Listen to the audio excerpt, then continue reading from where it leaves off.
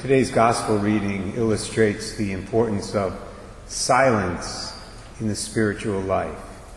Here Zechariah utters a beautiful prayer of faith, a prayer of faith in the things that he had not believed 9 months earlier when they were revealed to him by the angel Gabriel.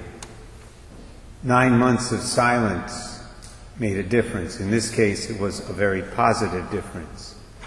Since he was unable to speak and interact with people like he usually did, Zechariah must have spent a lot of time by himself in those months before his son John the Baptist was born.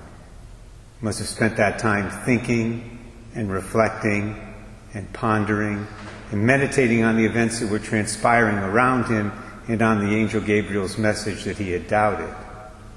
And in that silence, Zechariah grew in faith.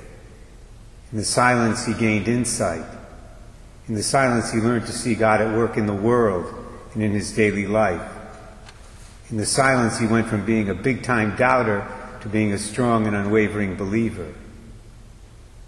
I came across a great article online the other day that said it beautifully. The author, a woman named Marina Berzins-McCoy, wrote this. She said, "In this time of silence in which Zechariah was unable to speak, something changes within him. While Scripture does not speak about that time, we are still invited to wonder what happened between Zechariah and God then. What turned Zechariah from being a person who argued with the angel that he was simply an old man with an old wife, to one who offers a canticle proclaiming praise, salvation, and freedom. In our prayer lives, too, God often speaks most clearly to us in moments when we can quiet our own minds and voices. Words can sometimes be more reflective of my own anxieties and concerns than of God's action. While prayerful words can be a beautiful mode of communication, they can also be distractions from fully placing myself in God's hands. Sometimes our words, like Zechariah's, manifest our own limits. Silence makes room for the fullness of God's dynamic and healing power." I mention this today because we're all about to begin the very noisy celebration of Christmas.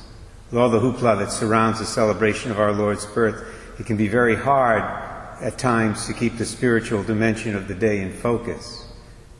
Which is why I encourage you to try to make some time for silence this year.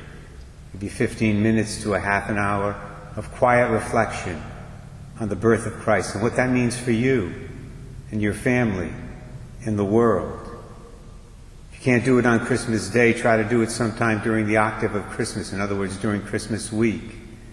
Maybe stop in the church during adoration next Tuesday or in the chapel at Immaculate any time. Or just find a quiet spot in your home where you can be alone with God.